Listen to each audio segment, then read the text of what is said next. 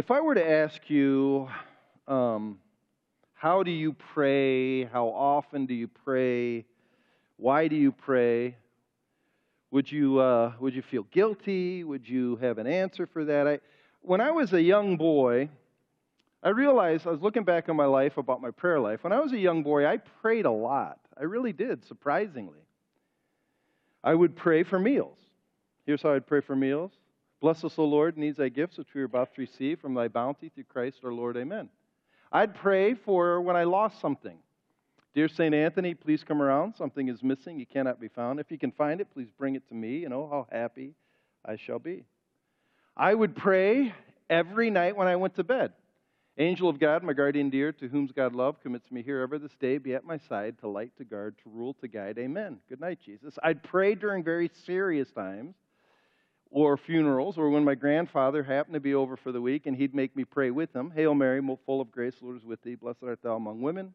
Blessed is the fruit of thy womb, Jesus. Holy Mary, Mother of God, pray for us sinners now at the hour of our death. Amen. Sometimes that went on really long. And then I would pray the granddaddy of them all every Sunday. Our Father who art in heaven, hallowed be thy name. Thy kingdom come, thy will be done on earth as it is in heaven. Give us this day our daily bread. Forgive us our trespasses as we forgive those who trespass against us. Lead us not into temptation, but deliver us from evil. And if you really wanted to be serious, for thine is the kingdom, the power, and the glory are yours, both now and forevermore. And I prayed a lot as a kid. Why did I pray? I had 3 reasons. I wrote down 3 reasons. Because I was supposed to. You're Christian, you're supposed to pray, right? Religious, I'm supposed to pray. Second reason, I didn't want God or my grandmother to be angry at me. And number 3, that's what I was taught. That's all I knew.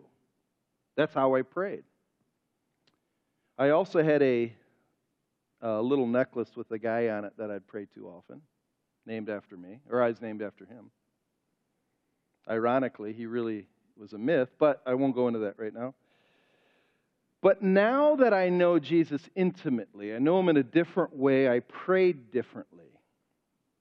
I would say this, though, in some ways I don't pray as much as I used to, sadly. Nor do I know if I'm praying right sometimes.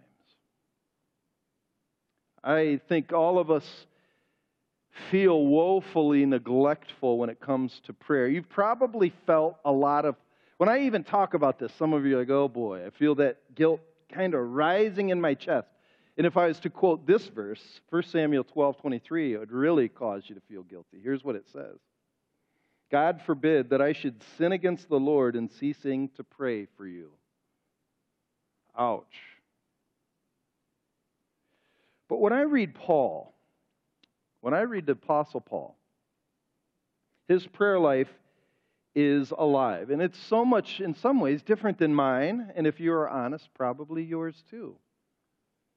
One of the reasons for this is because his motives seem to be different than even as I prayed as a kid. As a child, and sometimes even as an adult, and I think some of us would agree with this, prayer is often packaged like this. You better pray, you have to pray, how dare you not pray kind of thing. And over time, that's not too compelling of a reason to prayer, because there's that, you better do it. Prayer as a duty is exhausting after a while, but for Paul, it was something that, like, it bubbled spontaneously out of his life, like a freshwater spring constantly filling a pond. I was walking up here, I parked down by the bank, and I was walking up here in the morning. It was really dark. I get here pretty early. And there was a lot of rain yesterday, and there was a lot of weeds, and you can hear this little river running through and bubbling brook going on. I couldn't see it because it was dark. But I think that's what Paul's prayer life was. It just was alive. My canned approach as a kid and many moments as an adult, prayer is duty, checking off a religious box. So I look good on the outside in some sense. So my grandma wouldn't be mad at me, because that's what you're supposed to do as a pastor. Paul's prayer flowed from the inside. He couldn't contain it. You could say it like this: Paul was all in on his prayers. He was all in. The whole of his being was part of his prayer life, not just some canned phrase taught by him by his grandma. And so today in our study in Thessalonians, we come to one of his prayers. It's nestled right smack dab in the middle of this letter to the Thessalonians. I mean, it just comes out of nowhere because his heart is spilling out this prayer. He isn't praying like most of us where it's tacked onto a meal or before a sermon on Sunday, but it's an all-in kind of prayer. And by all-in, it encompasses the whole of his heart, soul, strength, mind, everything. And I want to catch this kind of praying. Actually, I've been praying for it all week, that God, you'd change the way I pray. I want you to catch this. I think one of the purposes of sermons, one of the purposes of teaching is, yes, it's application, but more than that, if it encourages you to pray to God, then we've succeeded. Because really, who does anything? God does everything. So if prayer is the result of your life, then the sermon has succeeded. Paul's life prayed without ceasing. And so today, actually, I don't have any slides today. I don't have any slides. Normally I do, because this isn't just information today. I struggled through this passage, and I let it shine on my life to say, Chris, how do you do compared to Paul? Honestly, not too good. And I'm okay with that, because I'm here to be more like Christ. I'm here to be better. So I'm going to ask you to stand, open up to 1 Thessalonians chapter 3, and we're going to look at 6 through 13.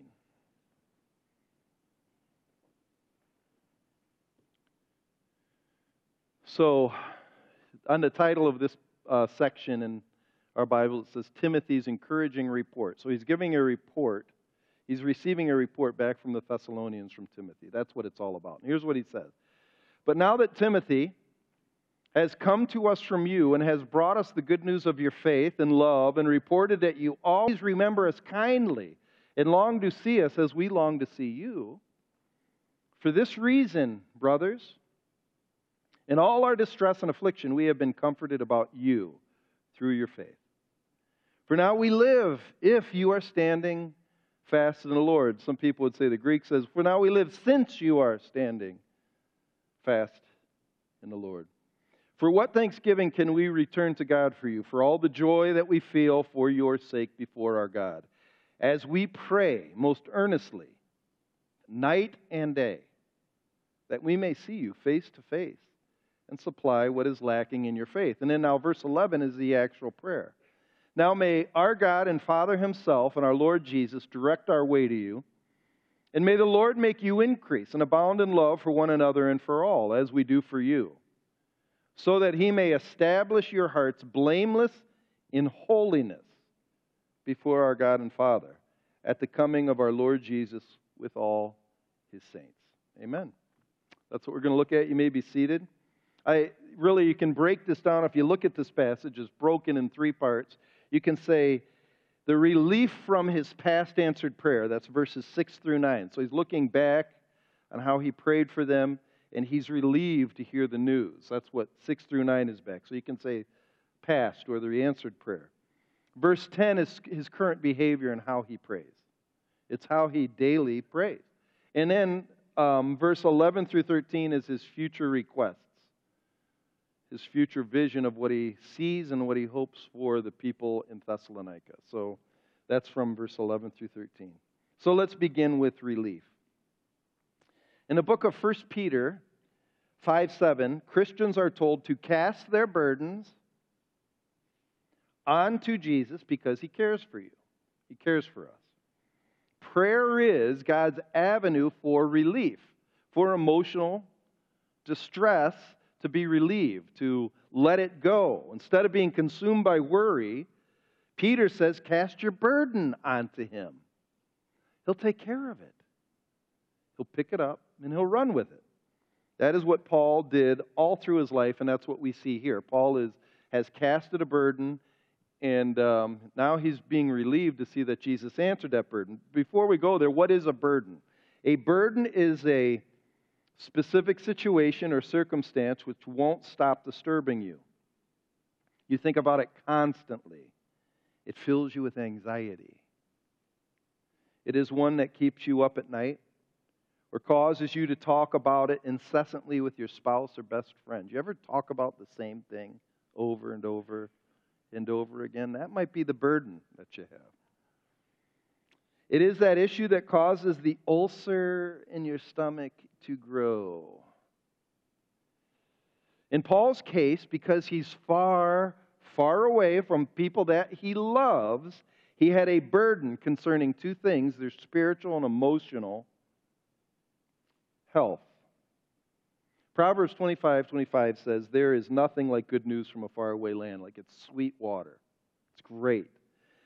And so in a way, that's what this is about. But that proverb has the idea that until you receive the good news, your heart is weighing heavy. The reason why that good news is so sweet is because before the news comes, you're burdened. When you are far away, you could say it like this: the devil is at play, and his playground is our mind. And he prods and pokes at our emotions concerning those we love. They're not doing good. They're going to fail. They need you. He makes us fear the things we can't control. He makes us fear things we can't control. And for some people, if they can't control things, especially the things of others that they love, they are certain those things will fall apart. If I'm not involved, or if I don't have something to say, it's not going to go good. I simply call that Satan at play. We are so vulnerable to emotional distress when those we love are far away, we are consumed or burdened. In fact, in verse 7, it seems that compared to physical affliction, for Paul is nothing compared to the emotional burden or distress he had. Look at verse 7. He's happy. He says, "For this reason, brother, in all our distress and affliction, we've been comforted about you through your faith." It's as if hearing the news was balm to his soul, even though they're physically going through affliction. Because he's in Corinth at the time, and he was being chased and attacked by Jews, and he's saying, hey, hearing that good news was great for us, as if almost the emotional pain is heavier than the physical turmoil he's going through. And then you have verse 6, he hints at the two issues that he's burdened by. Verse 6, "But now that Timothy has come to us from you and has brought us the good news of your faith and love and reported that you always remember us kindly and long to see us as we long to see you." So he's burdened about two things. Before he heard the news, what he's burdened about is, number one, the condition of their faith. Are they hanging strong? Last week we said in chapter 3, 1 through 3, Paul said he was worried that they're going to be moved because of the affliction, that they were going to be basically taken away, or they're going to be knocked off their faith because of affliction. Last week we said it was suffering can come in two ways, either flattery or battery. People will say, oh, if you just leave Christ, you're so much better than the church. Or battery is, if you're going to stay with Christ, you're going to get it. And Paul's worried that they're going to lose their faith. And in verse 2, or the second reason is Paul's worried, he said that you hope, we're so glad that you remember us kindly. So that means he was worried that they didn't remember him kindly, because there's false teachers that came in, and they probably were slandering Paul. That's why he made his defense in chapter 2, saying, you remember how we acted among you. You remember how we loved you. And so he's worried about two things: that people far away from him, they're not going to hang in there following Christ, and that they're going to really lose their love for me. If you've ever been a parent or a pastor, you completely understand this. Some of you are worried about your children or loved ones who are far away from you right now. When someone you love, that you've spent any amount of time pouring into their lives, leaves you, you instantly wonder, will they forget everything they were taught? Will they leave the teaching of the church because they now see Kent City and the home they were raised in as some small town backwater joke?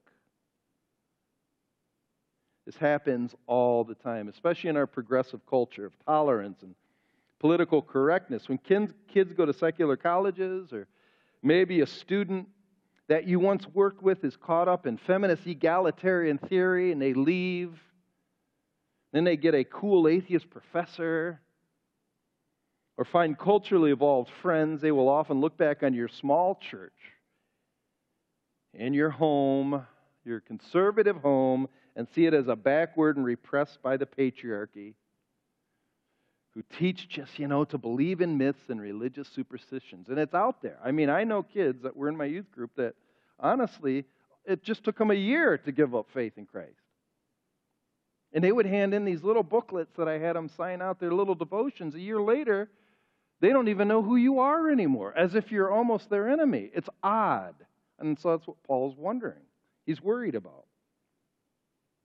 So like Paul, you pray to God for those who have left, and you pray, please, Lord, strengthen the faith of those whom I love. Let them not be moved from the simple gospel. This was Paul's big concern, all with the church. Look at 2 Corinthians 11, 2-4.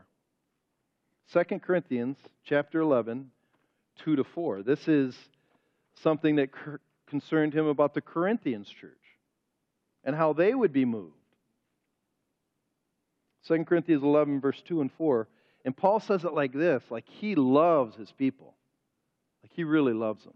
And he says, I feel a divine jealousy for you, since I betrothed you to one husband. It's almost like here he is the officiant of the church in Christ, and he married them in a sense. I betrothed you. I brought you to Christ, one husband, to present you as a pure virgin to him, to Christ. But I'm afraid that as the serpent deceived Eve by his cunning, your thoughts will be led astray from a sincere and pure devotion to Christ. That's faith.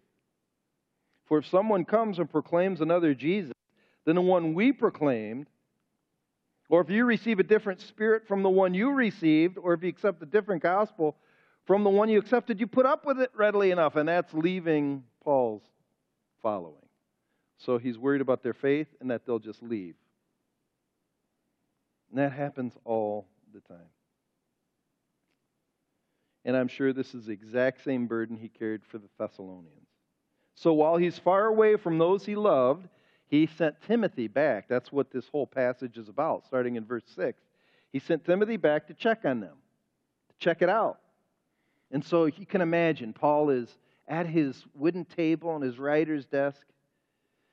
They said he had bad eyes, so he's probably writing, and thinking about the Thessalonians. And then one day, while he was praying at that table, bolting through the door is Timothy, out of breath, takes off his scarf, and he says to Paul with a large smile, join his face, brother, they've kept the faith, and they still love you.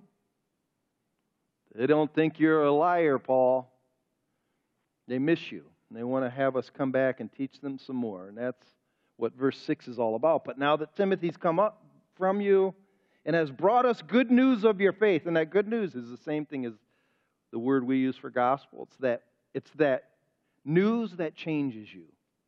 Changes, flips everything on his head. Here's Paul who was worried. Now the good news has brought the darkness to the brightness of day.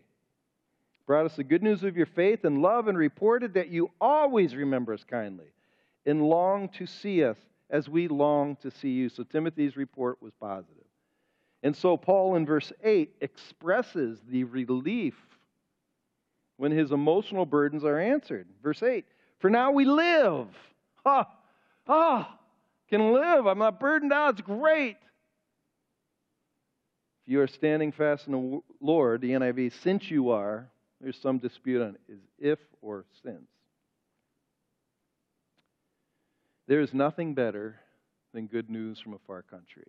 There's nothing better. It is like cold water to a thirsty soul. Instantly, the oppressive smoke screen of despair that Satan has sent Paul's way is blown away by the good news, the gospel. And I'll tell you, it's still true. There's nothing like getting a text from your son in college. Just got this last week. Miss you, Dad, and love you. I'm listening to your sermon with my roommate. It was a really good one. Implied in there is the other one stink, Dad, but that one was good. That was a good one, Dad. He used to fall asleep all the time.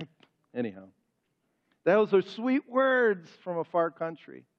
Or from a student that once was in your ministry and they say, Pastor Chris, can I get a referral from you? I'm applying to be a pastor.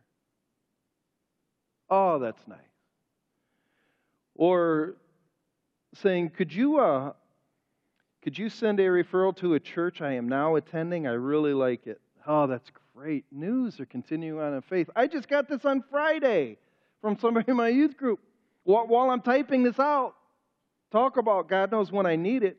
While sitting in the morning worship, I realized how blessed I am to be a part of an amazing church who teaches truth every week. Thank you for pouring many years of truth into me. I truly feel I was given the foundation to grow, and I'm seeing it already with my job and relationships with friends and colleagues. You talk about good, sweet water to a thirsty soul.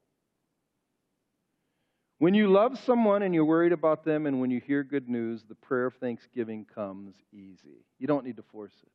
It's thanks, God. You're so good. That's what verse 9 is about. Look at verse 9. For what thanksgiving can we return to God for you? For all the joy that we feel for your sake before God. So the joy that is felt, the joy that comes up, results in thanksgiving. That's good and proper. New Testament language, that's the fitting thing to do, is to be grateful. So that's past tense. All of that was what he's worried about. He got to the news. So now he's going to go present tense and in future. And this is going to be, I would say, this is what really challenged me. So verse 10, he's going to say how he continues to pray for the same things that he used. He doesn't stop praying for those things. But something about this prayer is pretty heavy. It has cut me personally. Listen to what he says in verse 10. As we pray most earnestly, night and day, that we may see you face to face and supply what is lacking in your faith. So he's saying really the two things. I want to continue building your faith, so supply what is lacking. I want to see you. But it's what he says before that. We pray most earnestly, night and day. Earnest, nonstop prayer. Is he serious? Night and day? This is not a duty. This is just coming out of him. He's all in. Paul is all in, like this consumes him. Paul is saying, and I do not think he's exaggerating, that prayer was his way of life. The closest I really ever got to this kind of praying was when I lived in Russia. Life was hard, and I lived there in fear, and I can remember praying about 2.5 hours every morning I got up because I was scared. But I don't pray like that now. Maybe it's because I don't have the fear I once had, or there's so many cool things to do to occupy time now. I can surf the web. I can read Facebook. I can go to Buffalo Wild Wings. The options are unlimited. Busyness is incredible. Or is it that I'm just distracted? And again, I'm just evaluating my own heart, to be honest with you, because I think preaching is incarnational. I have a feeling you feel the same way. What was it that motivated Paul to pray like this?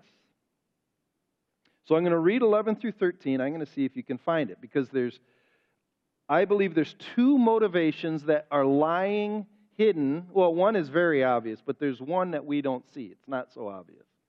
And it's the second one I'm going to spend a little more time, and I find it fascinating. And I think if we can get a hold of this, I think it has the potential to change how we pray, it has a potential to help us be earnest and continual. So here's the prayer. Now may our God and Father himself and our Lord Jesus direct our way to you. So he wants to be to them. And may the Lord make you increase and abound in love for one another and for all as we do for you, so that he may establish your hearts blameless in holiness before our God and Father at the coming of our Lord Jesus with all his saints. So I believe there's two motives for prayer which make prayer bubble out from him. And the motives are not, that's what Christians should do, pray. You must pray. They're not those kind of motives. The first motive is obvious. He loved these people. Look at the end of verse 12. So he's talking about how he's praying for them that will increase in love for one another and for all. So one another is those in the church and for all those outside the church. Increase for one another. Why? Because that's what we do for you. We love you. He loves them. It's clear in verse 11. May our God direct our way to you. He wants to be with them. We talked all about that last week, the whole idea of love. So it's obvious. He loved these people, so love drove him to pray, and love should drive us to pray. But, if you think about it, and I ask this, isn't it strange that Paul would love these people so intensely? And you're like, what do you mean? Why would it be strange? In some sense, he barely knew them. Not only are they from another part of the world, but he only spent less than a year with them.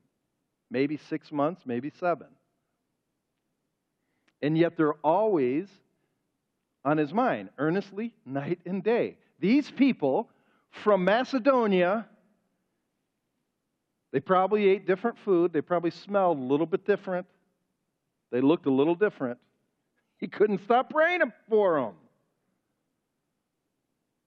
Always on his mind. Some of you have only loved those who live within a 20-mile radius of where you grew up, because blood runs thick in families. Have you ever prayed for somebody outside of your family constantly, incessantly? Maybe somebody that lived even in another country? Have you ever considered loving someone hundreds of miles away that you might have met for less than a year? It's really kind of strange how he just loves people, like he loves people. The only thing I can figure is Paul loved God so much that he began to love other people that he barely met. God's love was poured into his heart. That's the whole idea of verse 12. May the Lord make you increase and abound in love. So God is the one who directs the love. May the Lord make you increase. So in some ways we need God to pour his love in our heart. Do you remember that old what's that guy? Is it Keith Green? He poured this love in my heart. Is that song? You remember that song? Is anybody a 70s? Shar, you would know that. Where's Shar? Shar's a hillbilly. Let's just go, Chris. Come on. I get in trouble for saying things, so I won't call her a hippie. She's a hippie, Bertha. She grew up with you. Isn't she a hippie? She's older than you? You're not a hippie, are you? No. Bertha is not a hippie. But Shar is, isn't she? See? She admits. She admits it. My sister was a hippie. That's why I say that. I really have a profound love for hippies. So that's why I say that. Anyhow, Chris, stop it. All right. So God's love was poured in his heart, and prayed that love would be in return poured in their heart, so that they would have love for everybody in the church and those outside the church. That's, to me, the only thing that makes sense for how Paul could love like this. So rare is this that he constantly prays for this. Go to Ephesians chapter 3. Prays exactly the same thing. Ephesians 3, 14 to 19. So Paul's praying for the church of Ephesus. And he says in verse 14 of chapter 3, for this reason I bow my knees before the Father. So he sees God as the Father over all. This is a family. He's the Father over all. From whom every family in heaven and on earth is named. So we receive our identity from the Father. That according to the riches of his glory, he may grant you to be strengthened with power through his Spirit in your innermost being. So the Holy Spirit that would fill us, so if the Holy Spirit fills us, Christ is going to dwell in our hearts through faith, that you being rooted and grounded in love may have strength to comprehend with all the saints what is the breadth and length in height and depth, and to know the love of Christ that surpasses all knowledge, that you may be filled with all the fullness of God. That's amazing. It's almost like, Jared, if God's love could be an ocean, and every stalk a quill in the sky, a parchment, it wouldn't be, his love would never end. So believers from another country are your family because we have the same Father. Paul got this and he prayed for them. Let's make it simpler. Let's take it down a notch. Believers from another town who may have black or even brown skin are your family. So pray for them, that God would pour love in their heart. That's the obvious motive. But there's another motive that he points to, and it's not so obvious. And I want you to pay close attention to this in Thessalonians. But before we get to this, I just want to ask you a question. This is a educational question. What language was the Old Testament written in? Lori, do you know what language was the Old Testament written in? Hebrew. Give her a hand. Hebrew. Give her a hand. A little louder than that. Come on, let's be alive. Hebrew. So the Old Testament was written in Hebrew. After the whole of the Old Testament was written, so Malachi is the last book, they say there's 400 years from the next revelation. That would be the book of Matthew. So from Malachi to Matthew, there was 400 years. In between that, almost right in the middle, there was this leader in Egypt named Ptolemy II. And he wanted to have that whole Hebrew Bible written in Greek because that was the trade language of the day. In a sense, English is the trade language of today. If you go to Germany or even if you go to Russia, people can speak English and you'd be surprised. During that day, in between the period of Malachi to Matthew, Greek started spreading all over the place. So this Ptolemy II of Egypt got together 70 to 72 Jewish scribes to write the Hebrew Bible in Greek, Koinonia Greek, which is common language Greek. It became known as the Septuagint, 70 Septuagint, Hebrew to Greek. So when you get to Jesus' time, a lot of the Jews of that day would read the Greek translations of the Old Testament. And they would quote it. In fact, Paul does all the time. So a lot of what Paul writes in the New Testament, is quoted from the Greek Septuagint. And we find a passage in Thessalonians that was. And why does this matter? Because there's one word that really matters, specifically to the Jews, and it should to us. Jehovah in the Old Testament is the divine name of God, Yahweh.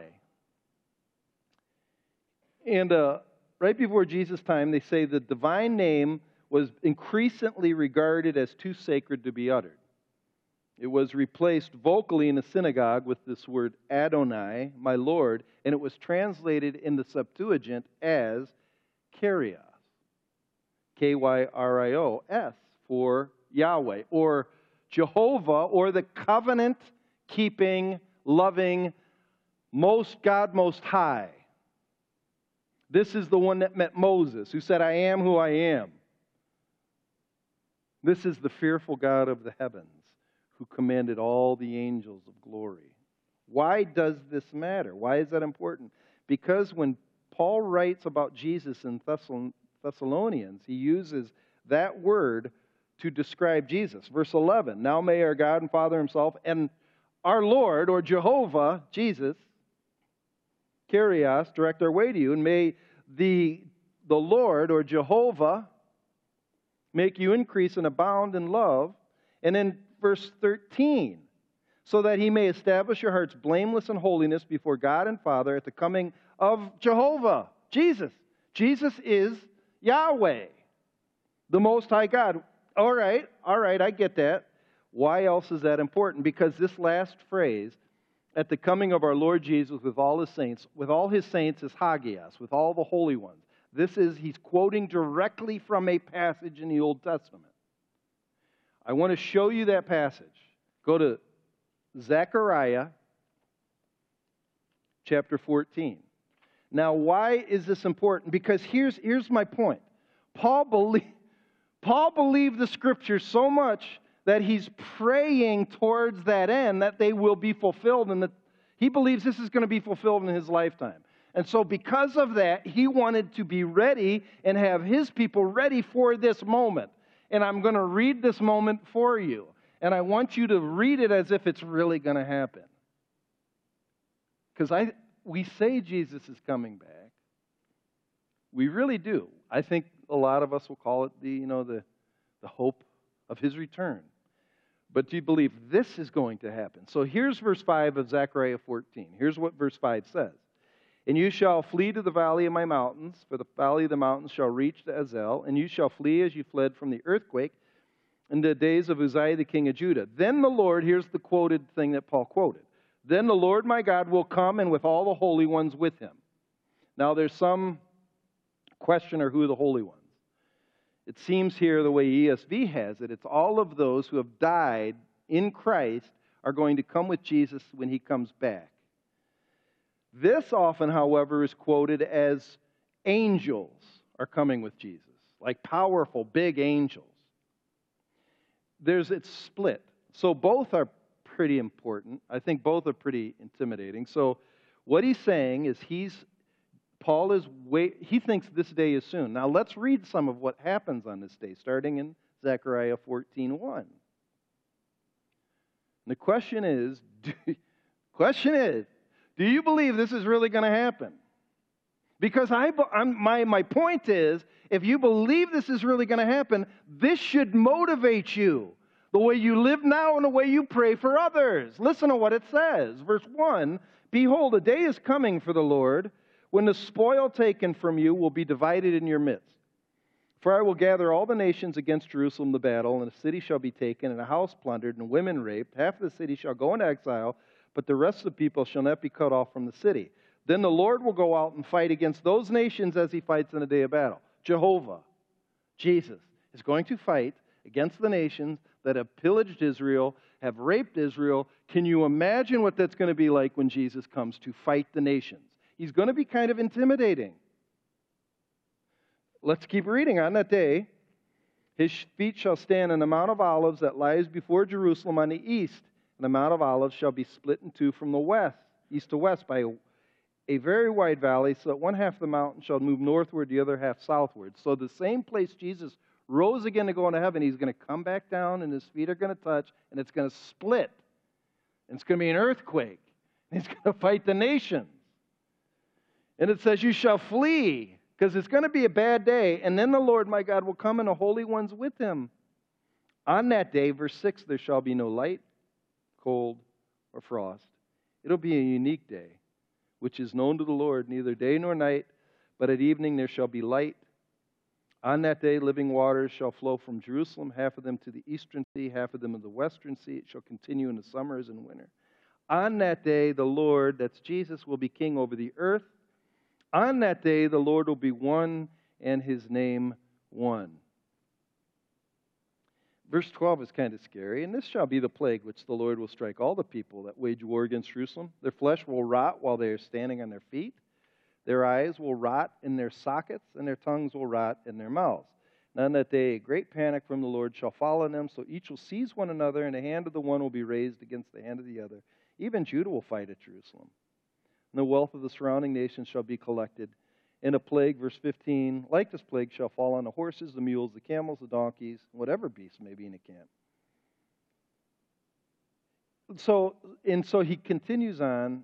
And then you get to the very end, 20 and 21. And on that day there shall be inscribed on the bells of the horses, holy to the Lord. And the pots in the house of the Lord shall be the bowls before the altar. And every pot in Jerusalem and Judah shall be holy to the Lord of hosts, so that all who sacrifice may come and take of them and boil the meat. So Jesus is going to wreak havoc. Paul seems to be alluding to that. And he seems to be praying for the Thessalonians in light of that day. So what he's saying, I want you, Thessalonians, I want you to be blameless and holy or pure. So blameless is on the outside. People don't have anything bad to say against me. And on the inside, I don't have anything that's separating me from God. Holy. So you are ready to be presented to Jesus when He comes again. And it's almost like if you believe this, you'll be all in. So let's work back with logic. The day of His arrival is going to come. Paul believed it, so should you. Because of that, it should cause you to want to be holy. 1 John 3:2-3 says, 1 John says, when He comes, you're going to be made just like Him, and therefore those who know that want to be holy as He is holy. Why would Jesus' arrival, and this is my question, why would Jesus' arrival make you want to be pure?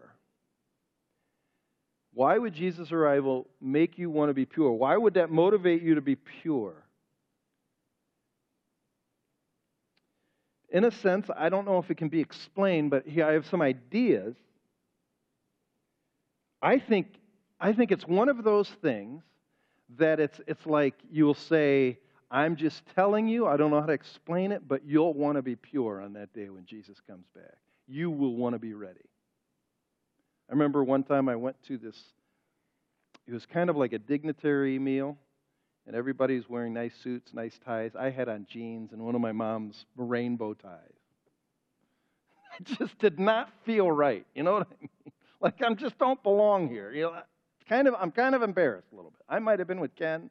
I think he was embarrassed for me. I'm not sure. It was at that Afton. Remember that Afton dinner when I ate the same and it got me sick? You were embarrassed. He was embarrassed. Or I was thinking of it like this. It's fun to read old Revolutionary War accounts, but they said one of the most intimidating things for the soldiers was when General George Washington would inspect the troops. They said he was tall, he was wide, he was intimidating, and they would say some men were so scared when George Washington would inspect the troops that their knees would actually tremble because they're meeting the general of the army. And this guy he carried gravitas. Can you imagine meeting Jesus when John, the apostle, on the island of Patmos met Him? He fell on his feet, thought he's going to die. His eyes were like blazing fire. His legs were like burnished bronze. His clothes were like lightning. And my question, I'm being very serious, do you really expect to meet Jesus like that? Like, do you believe He's really like that? I'm not sure we do. I think we really think, Mike, I can remember, and you said one of the things that changed your life is when you start realizing Jesus just is not your buddy anymore. It's just not your buddy. He's your general. He's Jehovah, Lord of hosts. I also think of, look at 1 Corinthians 3. 1 Corinthians 3, 11 through 15. So Paul is talking to the Corinthian church, and in verse 11, no one can lay a foundation other than that what is laid, which is Jesus Christ. Now, if anyone builds on a foundation with gold, silver, precious stones, wood, hay, straw, each one's work will be made manifest.